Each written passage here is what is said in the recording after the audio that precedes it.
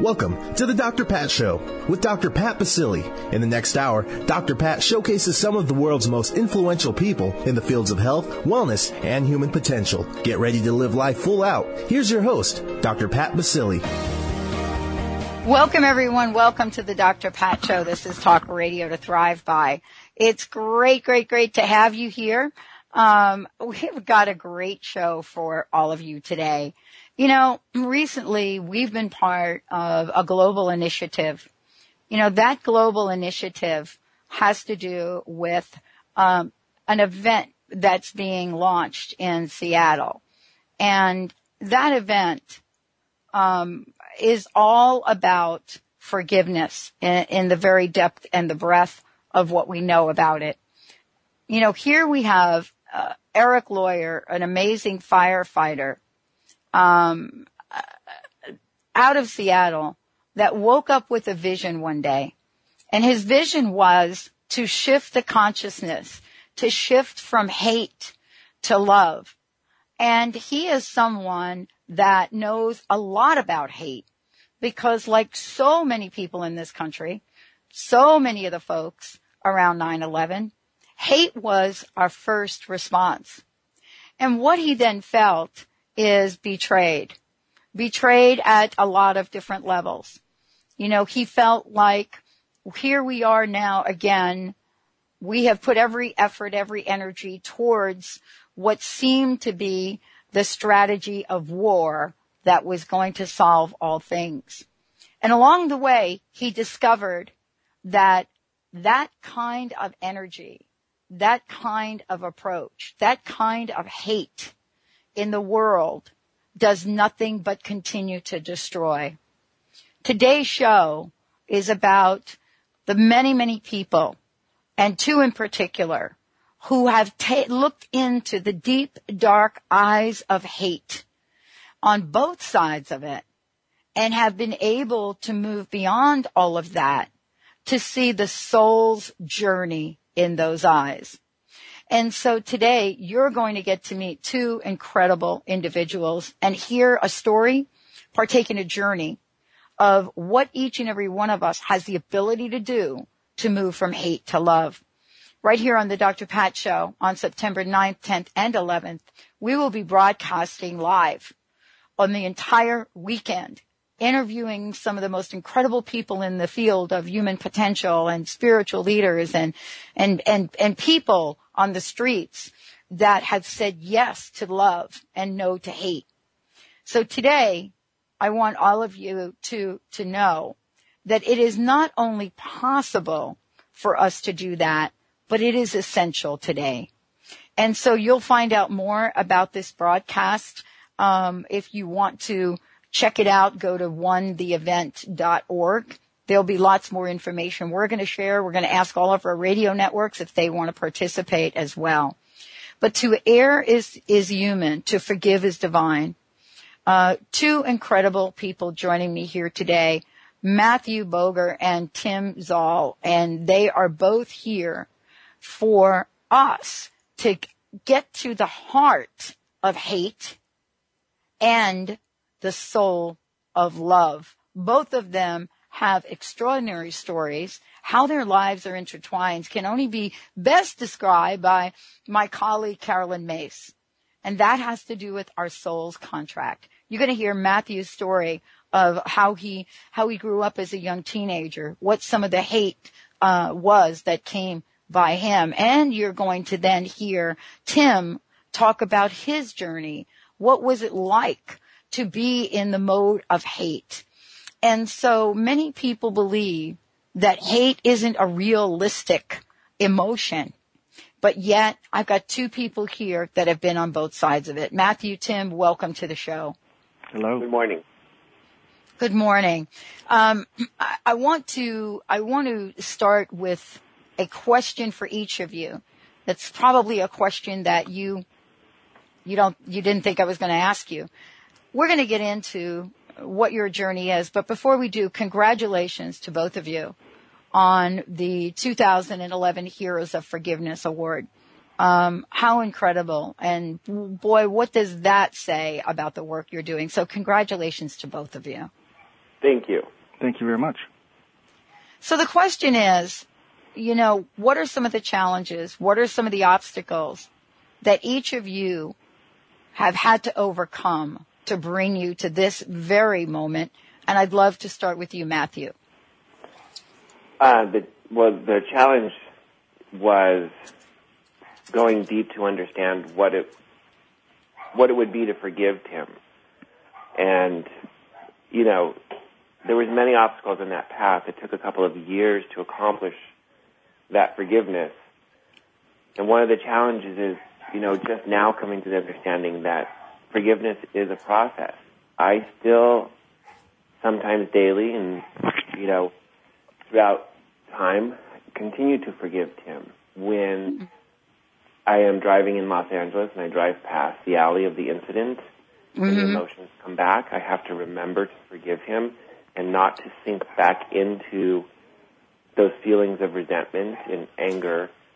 And when I do, I have to immediately shift back into, I've forgiven this guy. I've forgiven this incident.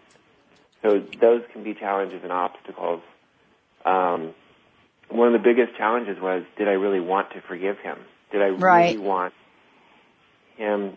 At first, I thought it would make him less accountable. So this is kind of a tale of two cities, so to speak, and it's so interesting. Tim, what was your perspective on this? What were the challenges you've overcome?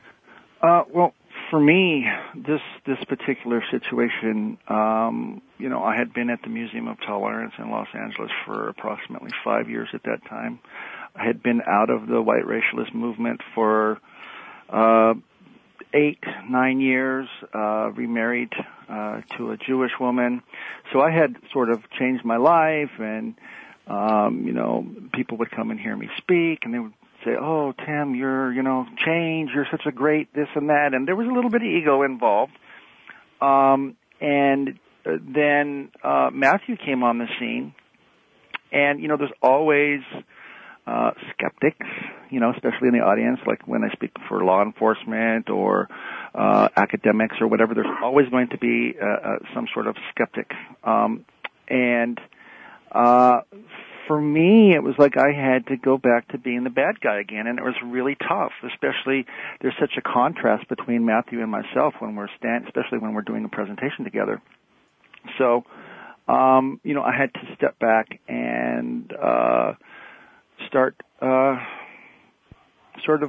keeping myself grounded as much as I could, because I knew that the right thing to do was what I was doing, and by apologizing, it opened up a whole new world. I think both Matthew and I went through our own little turmoil and circumstances, and I had never really had to deal with a victim of my past behavior on a personal level in this manner, and I actually went through a lot of guilt.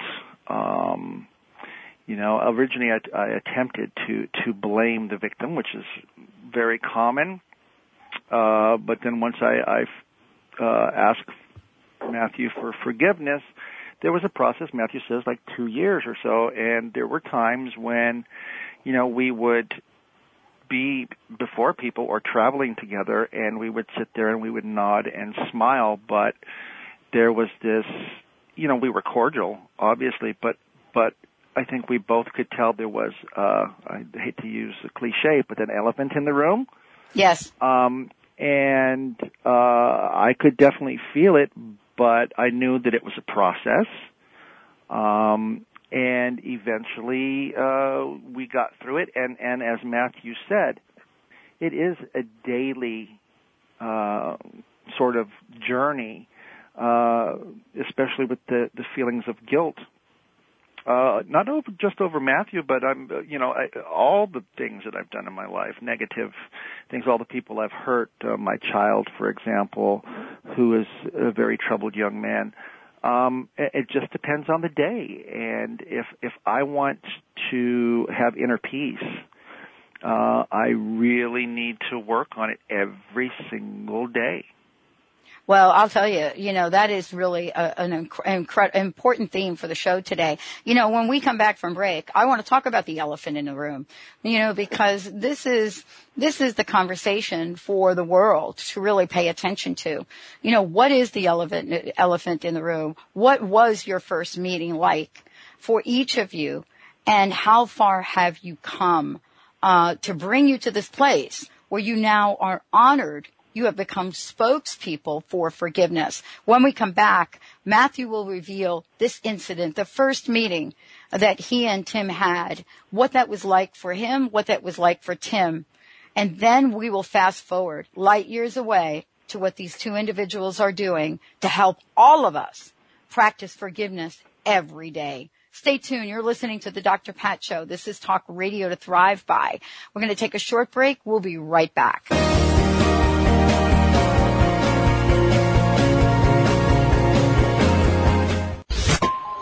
What if your best friend could take a peek into the future? Psychic, author, and cosmic coach Dougal Fraser is that friend.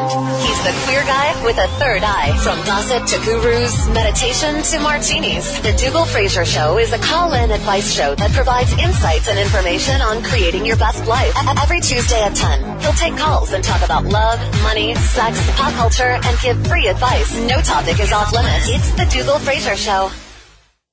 Are you feeling stuck in a dead-end job, an unhappy relationship, or struggling with your health? Would you like to thrive in all areas of your life?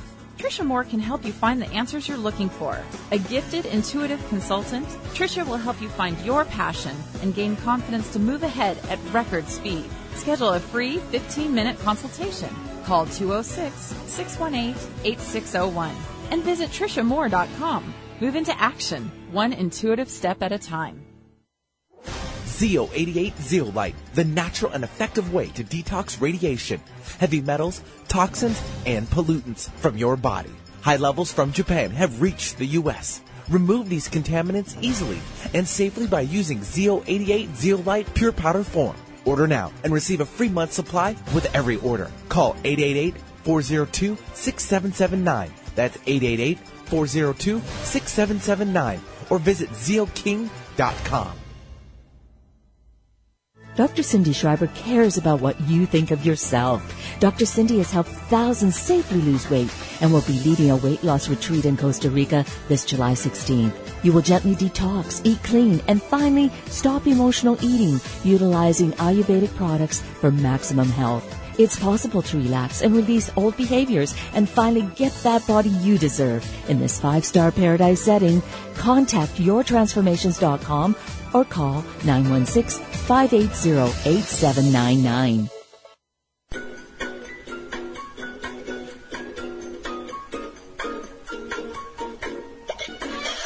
TransformationTalkRadio.com.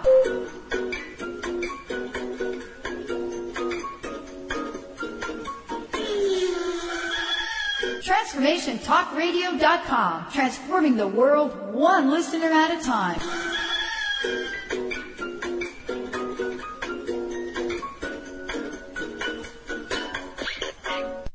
We all want deeper, more intimate relationships. But how do we create successful relationships and maintain strong connections? Peter Kane has some real answers. Author of The Monogamy Challenge, Creating and Keeping Intimacy, Peter is one of the original breathworkers and relationship trainers with over 30 years experience. Breathe, relax, or create intimacy and keep it thriving. Visit peterkane.org or contact Peter Kane at 425-802-2050. Welcome back to the Dr. Pat Show with Dr. Pat Basili. If you have a question or comment, call us toll free at 866-472-5788. Now back to the program. Here's Dr. Pat Basili. Welcome back, everyone. Welcome back to the Dr. Pat Show. To err is human, to forgive is divine. Two people joining me here today, Matthew Boger and Tim Zaal. And here's the deal. You're going to find out right now why these two incredible folks are joining me here today on the show, because now you're going to hear what that elephant is. And I want to sort of preface this a little bit. by saying that each of us has the opportunity to forgive. Somewhere along the line, there is something to forgive, if not our own selves. But, perhaps a relationship that ended, perhaps a job that let you go, perhaps, the economy that you're holding so tightly in your grip of hate right now and anxiety. All of this takes its toll on us as individuals and as a collective on the world. So how do you move from these levels of hate, this emotion that shows up, despise, anger, fear? How do you move from that to a place of forgiveness and the gift of love and the gift of, if nothing else, gratitude? Well, this is the story of two of the most unlikely people, go back a bunch of years, that would have received a 2011 Heroes of Forgiveness Award. But guess what? They have. Thank you both for joining us here. It's great to have you. And, I want to start this conversation with that day way back when, Matthew, going back, that day way back when perhaps an encounter that you had with Tim could have shocked, changed your life more profoundly than you imagine.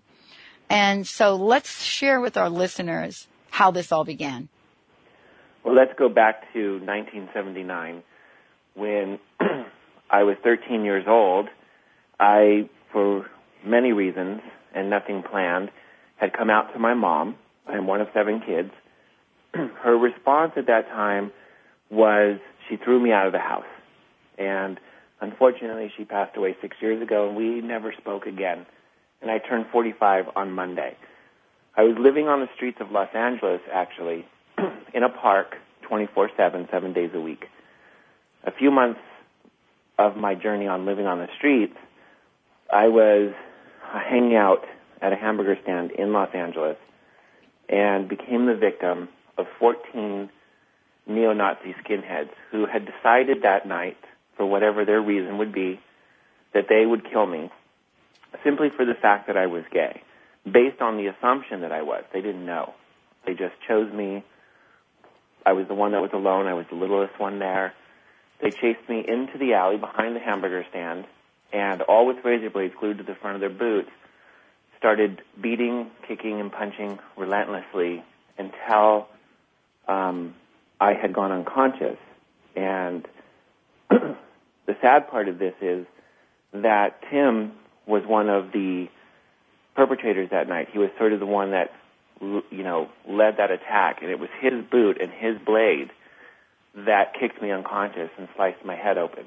Oh. Believing that they had accomplished their goal, which was to kill this little kid, they decided to leave the alley and go have drinks. What they did not know was, one, that I survived, but two, just moments before going unconscious, I raised my head and was able to watch 14 guys high-five each other. Basically, it was like congratulatory mood. Where should we have a drink? This was great. And at the age of 14, to watch that and to know that these people who did not know you, did not speak to you, but chose to hate you so much that they felt it was okay to wipe you off the earth. And I laid in that alley, unconscious, for I don't know how long. Eventually, I did regain consciousness. I was so afraid at that point and so deep in fear that I did not call the police, and I chose not to go to the hospital. I nursed my wounds back inside the park for many months until I was healed enough to carry on. And by the way, I spent another 3.5 years on the streets 24/7 before I eventually got off. And that's the elephant that's in the room that people don't know about Tim and I. Tim, I want to ask you in a painful way to go back to that night, if you can. I know you have done this many, many times. And I believe you still go back, and that's your gift, actually, to be able to recognize what happened.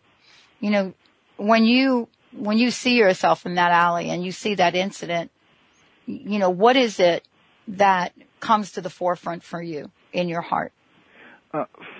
For me, I think it's important also for people to understand that the action, the ugliness, the act of violence is, I think, very important to know that similar, and this is not to minimize my part at all, but I do think it's important for people to understand that generally, on a large degree, these sort of things are often symptoms rather than the cause of something deeper. When I was quite young, my older brother was shot by an African American. People ask, where did that hate come from? I had a very volatile relationship with my father. There was a lot of putting down. You can call it verbal abuse if you want. So for me, when I would partake in an act of violence to subjugate another human being or to dehumanize actually another person, when I was taking part in that act, I had the power. I had the control. Whereas I did not have that in my home life. That's my own sort of self-analytical thing there. Like I said, that this is not in any way to minimize my part. I'm not, trying to put the blame on somebody else. But for me, that evening was more violent than usual. But it was not unheard of back in those days in Hollywood. You had basically two groups of people who ran the streets. You had the punk rockers. This is when the hardcore punk scene was going on. And you had the growing gay community. And we would bump heads from time to time. Very often, and a lot of people who were involved with the punk scene, especially newer or younger punk rockers, they get upset. And they say, well, you make punk rockers sound like they're violent racists and all this other sort of thing. We had gay people within the punk scene, but you had different groups. Most of us came from the suburbs. Very many of us were, picked on or whatever for being different. And when we would go to Hollywood, that was, in our minds, and my perception, especially for me, was these are my streets, and and violence was very much a part of the punk scene back then. And I was not yet a skinhead, but I was I considered myself to be a what they call a Nazi punk, and as I said, it made me feel powerful and to be involved with that violence, whether I was getting hit or whether I was hitting somebody else. Now, that particular evening, we had left a concert, and it was probably a 2-mile drive to the place where the incident took place, and we used to go there on a regular basis. In fact, me and Matthew still argue about whose hangout it was. But we stopped 2 or 3 times to simply get out of the car and hand out a slap. I don't recall, who else got hit that night prior to arriving, what the reasons were, but it was not uncommon for us to, if somebody had hair past their collar, they were a hippie. And you also have to realize we were made fun of and stuff like that at schools by the long-haired kids, and the popular kids. And most of us were, different. Uh-huh. When we were together, we were as one. In a nutshell, the violence made me feel whole. For me, it was like a drug. Matthew, in the past, has described the incident as being like slow motion. He remembers every little detail. For me, it was like a surge of power, like hitting fast forward on a remote control, and a power surge. And yes, Matthew was the smallest person there. There was actually other people involved that were also attacked who had struggled a little bit and had been successful in getting to their feet and throwing a couple punches and running away. And I was actually fighting somebody else, and I turned to my right and I looked over, and Matthew was on the ground being kicked, but he was still moving. And I walked over to this group of guys, and he had put his head up and sort of to, plead, stop. And when he looked up, I told these other guys that I was with, I said, "What's wrong with you guys?" I said, "Don't you know how to put a boot in?" And I kicked Matthew in the forehead, and as Matthew said, he went out. We didn't know whether he was alive. We didn't know whether he was dead. We did have a young lady with us. She wasn't involved with the violence, but she was very concerned and started screaming at us and called us, we're you guys are so messed up, not quite that language, but and she said, "Oh my gosh, I think you guys killed him. I think you guys killed him." We told her to be quiet. And yes, there was the bravado, the standard bravado and the high-fiving and this sort of behavior, which was not unusual. What was different, though, was when we got in our cars to go back to the suburbs very quickly, she kept on, "Oh my God, I think you guys killed him." And we told her to be quiet, and we turned up the radio, and we just sort of, didn't talk about it. Usually we would be bragging about it all the way home.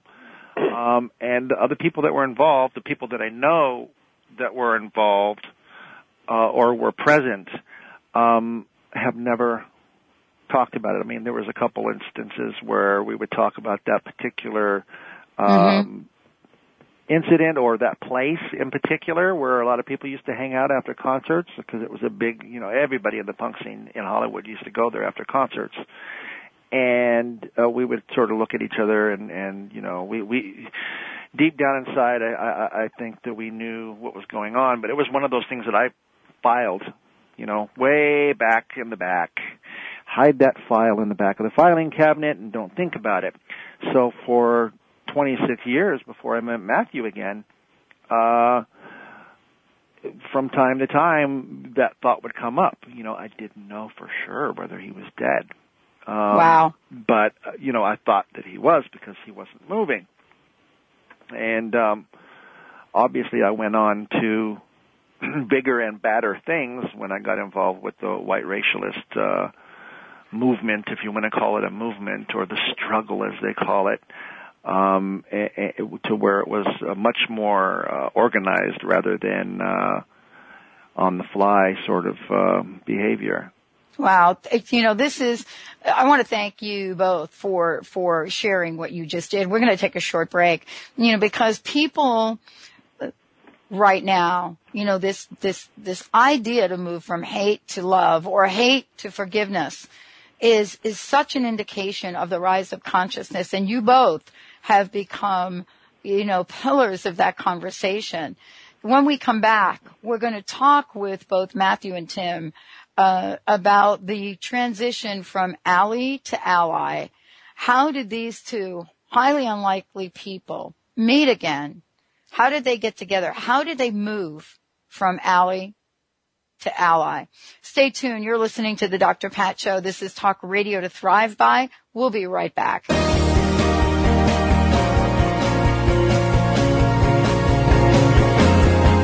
Hey, Mary, I haven't seen you in so long. You look so different.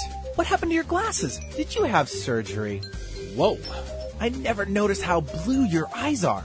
No, I didn't have surgery, and I don't have to wear glasses anymore. I searched the internet, and I found a website. It's called bettereyesightnow.com. It is the best thing I have ever done. There's a program called Regaining Your Vision Naturally, and oh, by the way, it helps reduce stress. You should check it out. And you might be able to get rid of your glasses. Go to bettereyesightnow.com.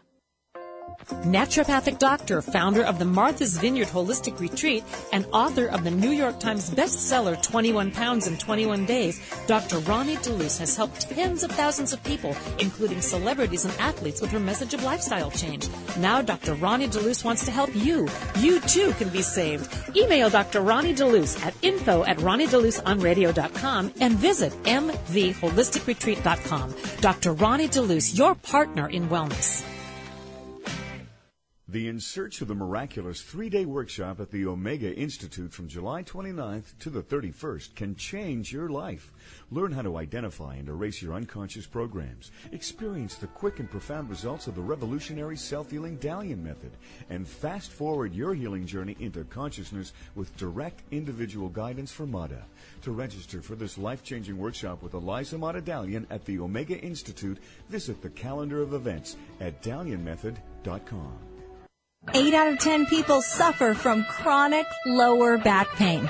Are you one of them? Finally, a simple, inexpensive way you can stop the pain at home. It's called the Vacupractor. The Vacupractor's unique patented method uses vacuum pressure and leverage targeting only the lumbar region. You'll get guaranteed results or your money back, and it's far less than a trip to the doctor's office. Finally, a back pain treatment that works. For more information about the Vacupractor or to order yours, call 800-676-9320 or visit vacupractor.com. Hi, I'm Paul Bland. Did you know there is only one truly perfect food protein produced by nature? It can bring dramatic results to your health, your appearance, and overall performance. Introducing Action Whey. No other protein supplement on the market has been able to achieve the incredible health benefits of Action Whey while still achieving a taste that is better than a malt shop shake. Action Whey, for the way nature intended. Visit seaandearth.com. That's SEA and earth.com for more information. Do you know how to achieve wellness in all areas of your life? Hi, I'm Mary Jane Mack. Signs of wellness are a capacity to love and ability to nurture, a sense of purpose, a good sense of humor and plenty of fun in your life, a concern for others and a respect for the environment, a conscious commitment to personal excellence, a sense of balance and integrated lifestyle, and capacity to cope with whatever life presents. Well, people enjoy their lives and want them to last as long as possible. That's why the wellness mindset usually accompanies other constructive, healthy lifestyle habits. By adopting a wellness mindset and behaviors like eating well, taking the right nutrition for the body, exercising, and saying affirmations are just a few things to structure a healthy system of values and beliefs. I will be your wellness coach to help you achieve a wellness lifestyle. Call us at 888-777-4232. That's 888-777-4232. And visit us at MaryJaneMack.com. Welcome back to the Dr. Pat Show with Dr. Pat Basili. If you have a question or comment, call us toll-free at 866-472-5788. Now back to the program. Here's Dr. Pat Basili. Welcome back, everyone. Welcome back to the show. Matthew Boger and Tim Zaal joining me here today.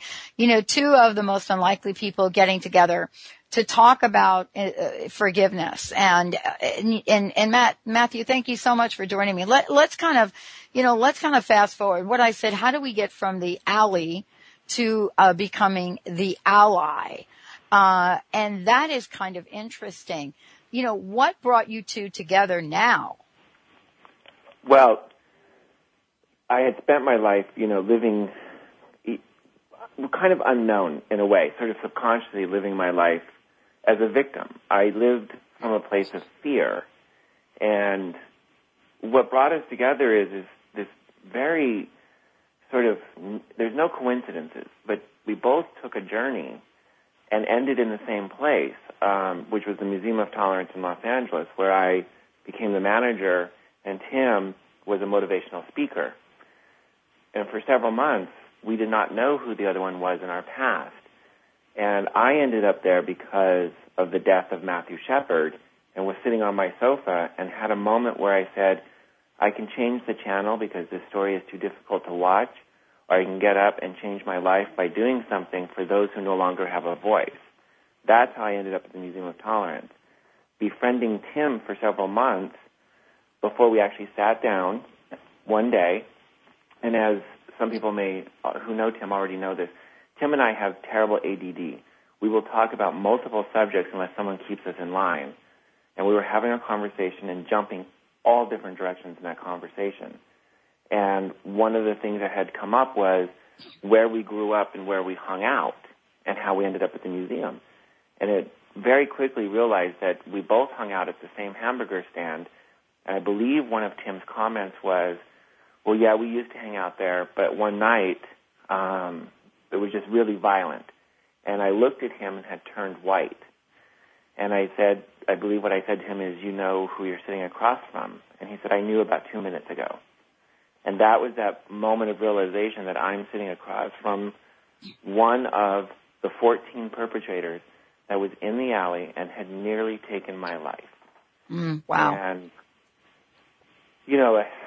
so many thoughts had run through my head. I got up. I was polite, too. I said, I really have to go. I'm terribly sorry to end this, but I have stuff I need to do. I'll talk to you later. And for 2 weeks, because it was another 2 weeks before I saw him, so many things ran through my mind of what I was going to do, how I was going to exact my revenge on this man who had taken so much from me. And I blamed him for every single bad choice in my life, from the alley to the museum.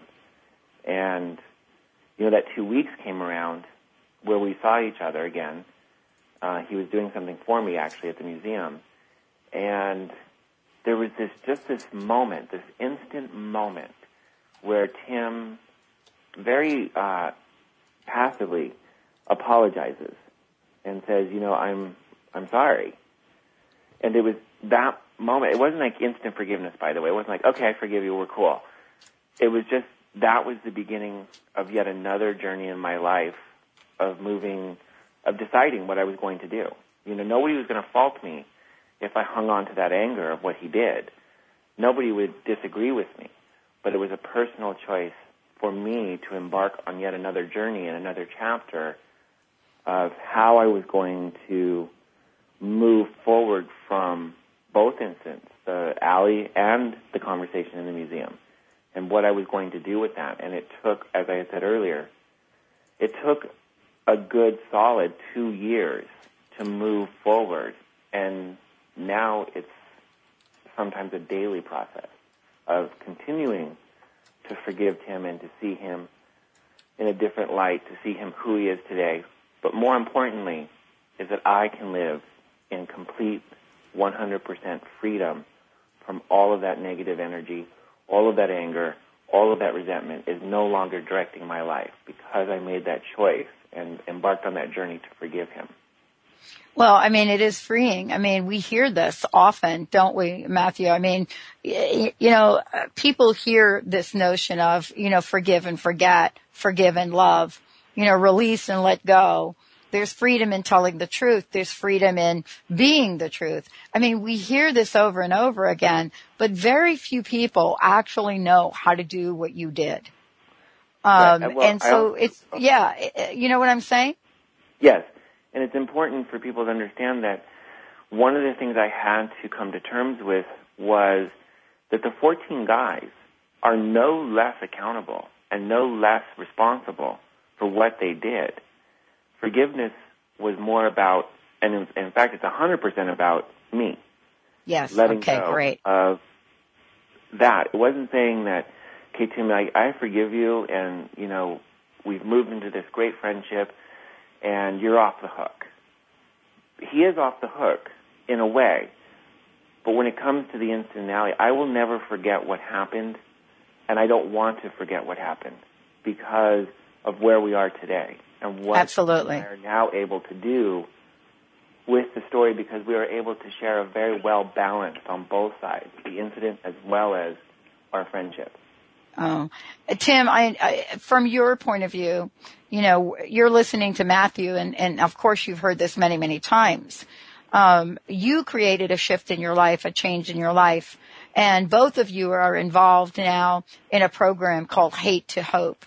And so for this conversation, what is it that you can see in your life that has contributed to the healing process for both you and for Matthew? And how has this shift of yours created an opening to change the world? I want to take a short break. And when we come back, Tim, I want to hear from you. I want to hear about Hate to Hope and what your personal message is for people all over the world. You're listening to the Dr. Pat Show. This is Talk Radio to Thrive By. We're going to take a short break. When we come back, how do we go from hate to hope?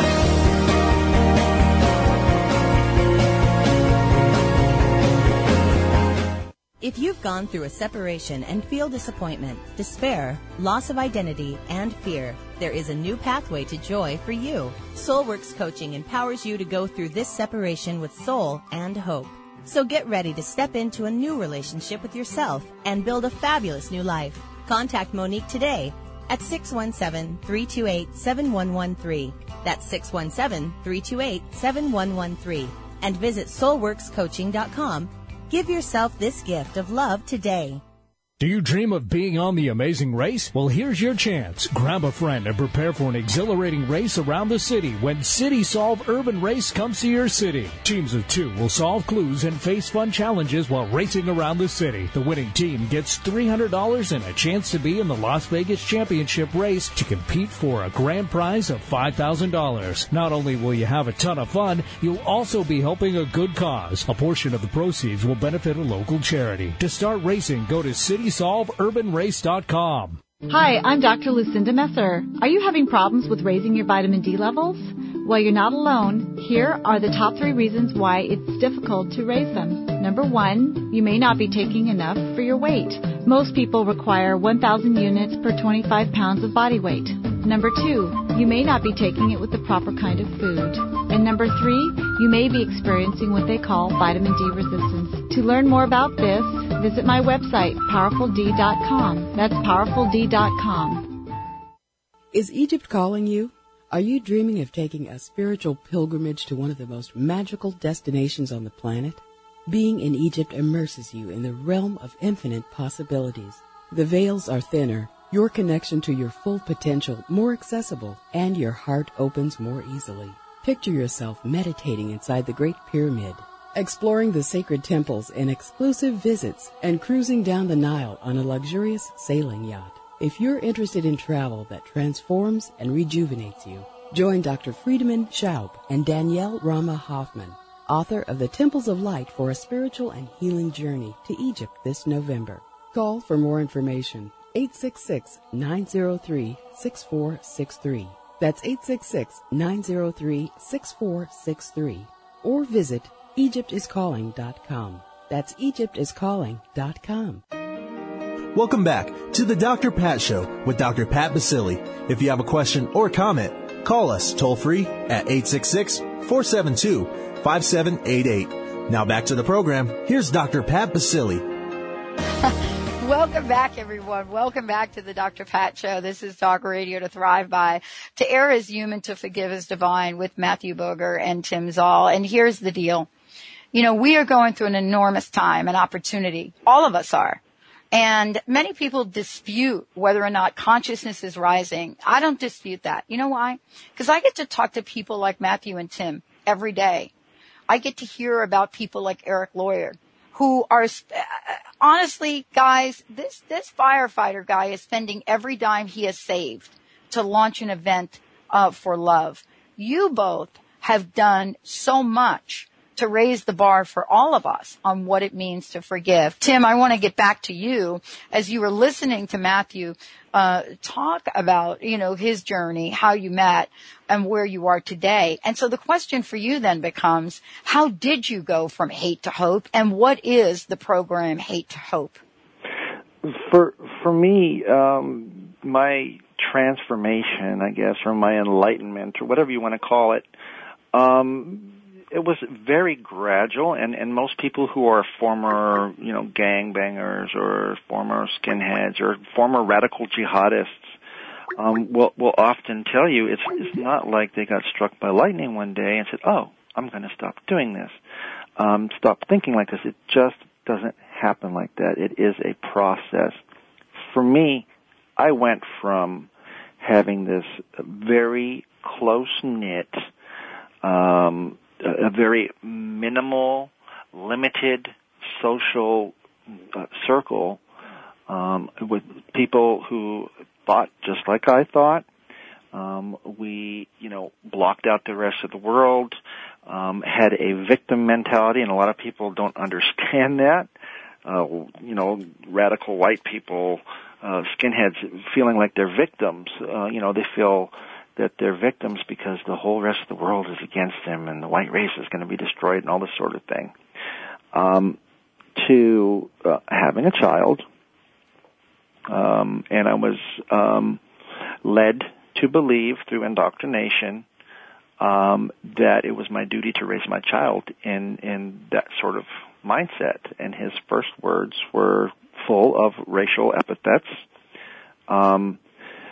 If there was an epiphany, it would have had to have been when my son was around 2 years old. We were in a grocery store, and he saw an African-American man in the store, and he pointed at him and said the N-word.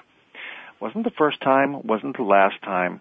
However, at that particular time, if it would have happened at another time, I don't know if what would have happened, but I was very receptive at that particular point in time, because at that particular point in time, I was a little bit disgruntled with the white racialist movement. There was starting to be a lot of drug use and a lot of criminal behavior that had nothing to do with politics, and people were being put up on pedestals for being involved with just sickening, stupid crimes. And so I was more receptive.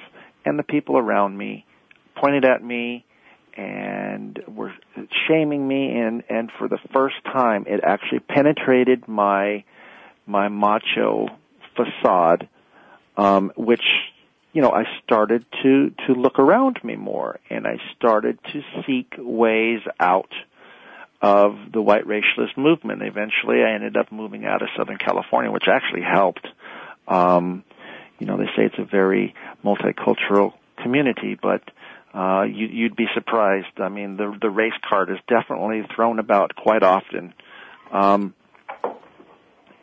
I ended up traveling around the country because of my job and seeing the United States in a different way, without any distractions, without any outside influences, and my social network began to broaden. I was working with an African-American supervisor in the New Orleans area who treated me with respect. I ended up in Denver, Colorado, where I started to hang out with the rockabilly scene and the rave scene, and where people accepted me. They actually accepted me when they found out that I used to be involved with the skinhead thing and used to be a racist. They would sit down and ask me questions. They didn't shun me at all. They were accepting of me. And then I met my current wife, who happens to be a nice little Jewish girl from Texas with a southern twang, which, totally blew my perception of Jewish people, because I was led to believe that Jewish people were, all from New York City and had an accent and acted a certain way, and all the conspiracies, and she was the total opposite. So I was shown, in a very 2 or 3 year period, that what I had been led to believe my entire life was pretty much lies and misconceptions. And starting to hang out with Jewish people, when we moved back to Southern California, I had gone and seen a former skinhead speak, and he was at the Museum of Tolerance, and he was leaving the Museum of Tolerance, and it opened the door for me to go in there. And once I started at the Museum of Tolerance, here I was working alongside gay people of all different ethnicities, and most importantly, Holocaust survivors. because wow. I had, for many years involved in the white racialist movement, talked about Holocaust denial and things like that. And when these little fragile, elderly men and women talk about their stories, to think that people deny their life experience, deny the validity of their life experience is saddening. And when they give you a hug, you feel it. So my social network was much more broad, and people were accepting me. Wow. Wow. And then the Hate to Hope came to be due to Matthew and I meeting one another. And that experience alone has also led to broadening of enlightenment and meeting new people. And actually at one time Matthew invited me over to his house and told me he was having a small gathering, and the next thing you know, his backyard is filled with approximately 60 gay men. And I admit it was a little bit uncomfortable, but in order for people to learn, I think it's important that we get out of our comfort zones. Well, this is really a great place for us to kind of wrap up, because you're absolutely right. I mean, this is a call to get out of our comfort zones. And I want to thank both of you for joining me here today. Incredible. Matthew, we have a minute or so here. I wanted to ask you, what is your personal message? What would you like to leave us with? And I want to thank both of you for what you're doing. This is an incredible, incredible effort. Go ahead, Matthew. In that short moment, Tim and I created Hate to Hope in order to have and create honest and open dialogue through tragedy to healing. And we always say at the end to ask people of 4 categories of who you want to be, and those categories are the perpetrator, the victim, a bystander who does nothing, or an ally who, at great personal risk and sometimes financially, will stand up and take action. We can move between those categories. As you can see that Tim went from a perpetrator to an ally. I went from a victim to a bystander and then on to an ally. Those questions we ask people, we don't ask them to answer us. We just say, reflect on that. Which of those 4 people are you now? Who would you want to be, and how are you going to get there?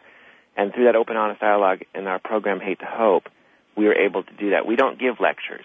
We open the room up to a discussion, and we use our story as the launching point. Well, thank you both. I can't say enough about what you're doing. Phenomenal. What's the best website for people to go to? HateToHope.org, and it's hate, the number 2, hope.org, and then they can reach us. There's a place to email it, and I get it to my iPhone, so I get them right away. Right. Oh, it's amazing. Thank you both for doing what you do. Thank you all for tuning us in and turning us on. If you've missed any part of this, please go back and listen to it. drpatlive.com is the website. We'll see you next time.